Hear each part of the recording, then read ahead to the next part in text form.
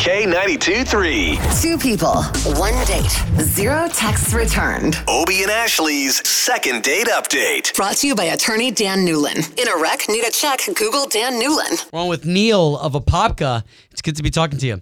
Likewise, man. Thank you. No problem. Well, let's get into your date. Yeah, first of all, you said you met her through Craigslist in your email. Now, can you explain what that means? Yeah, it wasn't anything creepy. I was just selling a piece of old furniture on Craigslist, and, we started communicating so that we could hook up, do the transaction, and then it just sort of blossomed from there. Okay. So where are we now? I really haven't heard from her since then. I don't know what's going on, and I'd like a little help to try to see what happened. Okay, in order to help you, though, we got to know some information, like where you went on a date, why you even think she'd be getting back to you. Oh, we went out to dinner at Disney Springs. It seemed like we had a decent date. We ended up being there for like a couple of hours, man. Wow. Okay, well, all we're going to do here is try to get her on the line. We'll talk to her and see if we can get the both of you talking, okay? Okay, cool. And Neil, her name was Erica, right? Yes. Okay.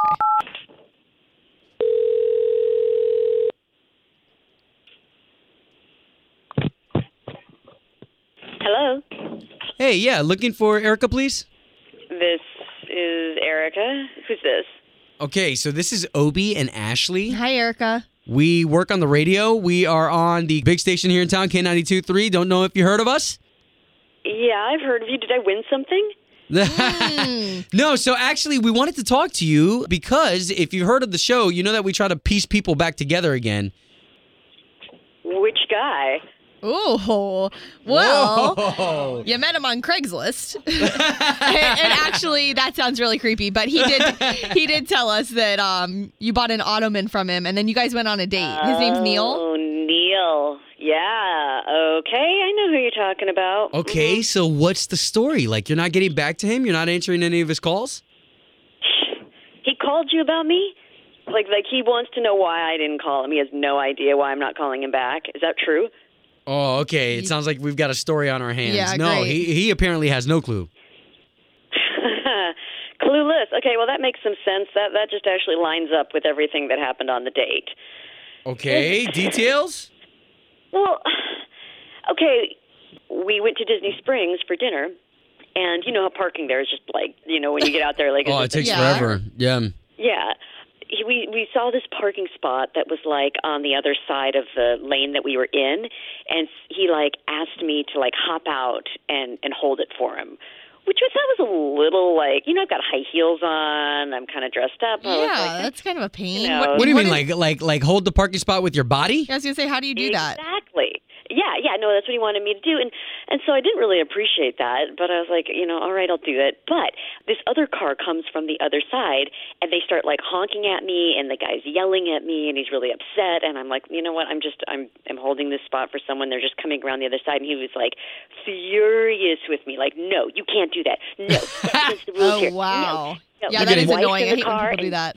And so I moved because I didn't want to get killed. You don't know what people are going to do these days. So Neil comes back around. I'm like, hey, I'm sorry. I was getting verbally assaulted. He was mad at me. Neil then was mad at me, and he's like, oh, great. Oh, blah, blah, blah, blah, blah. Wow. I'm just going to stop you real quick because you did go on the date with him after that, right? This was just the What beginning. was I supposed to do? And he brought it up several times. At one point he went to the bathroom during dinner, and he's like, oh, hope you're going to be here when I come back. Oh, my God. Okay, can we just stop you for a second because we've got Neil on the line, and we've got to bring him on. Neil. Oh, God. Yeah, man. You made her go stand in a parking spot? Well, it's did, Neil. like she said.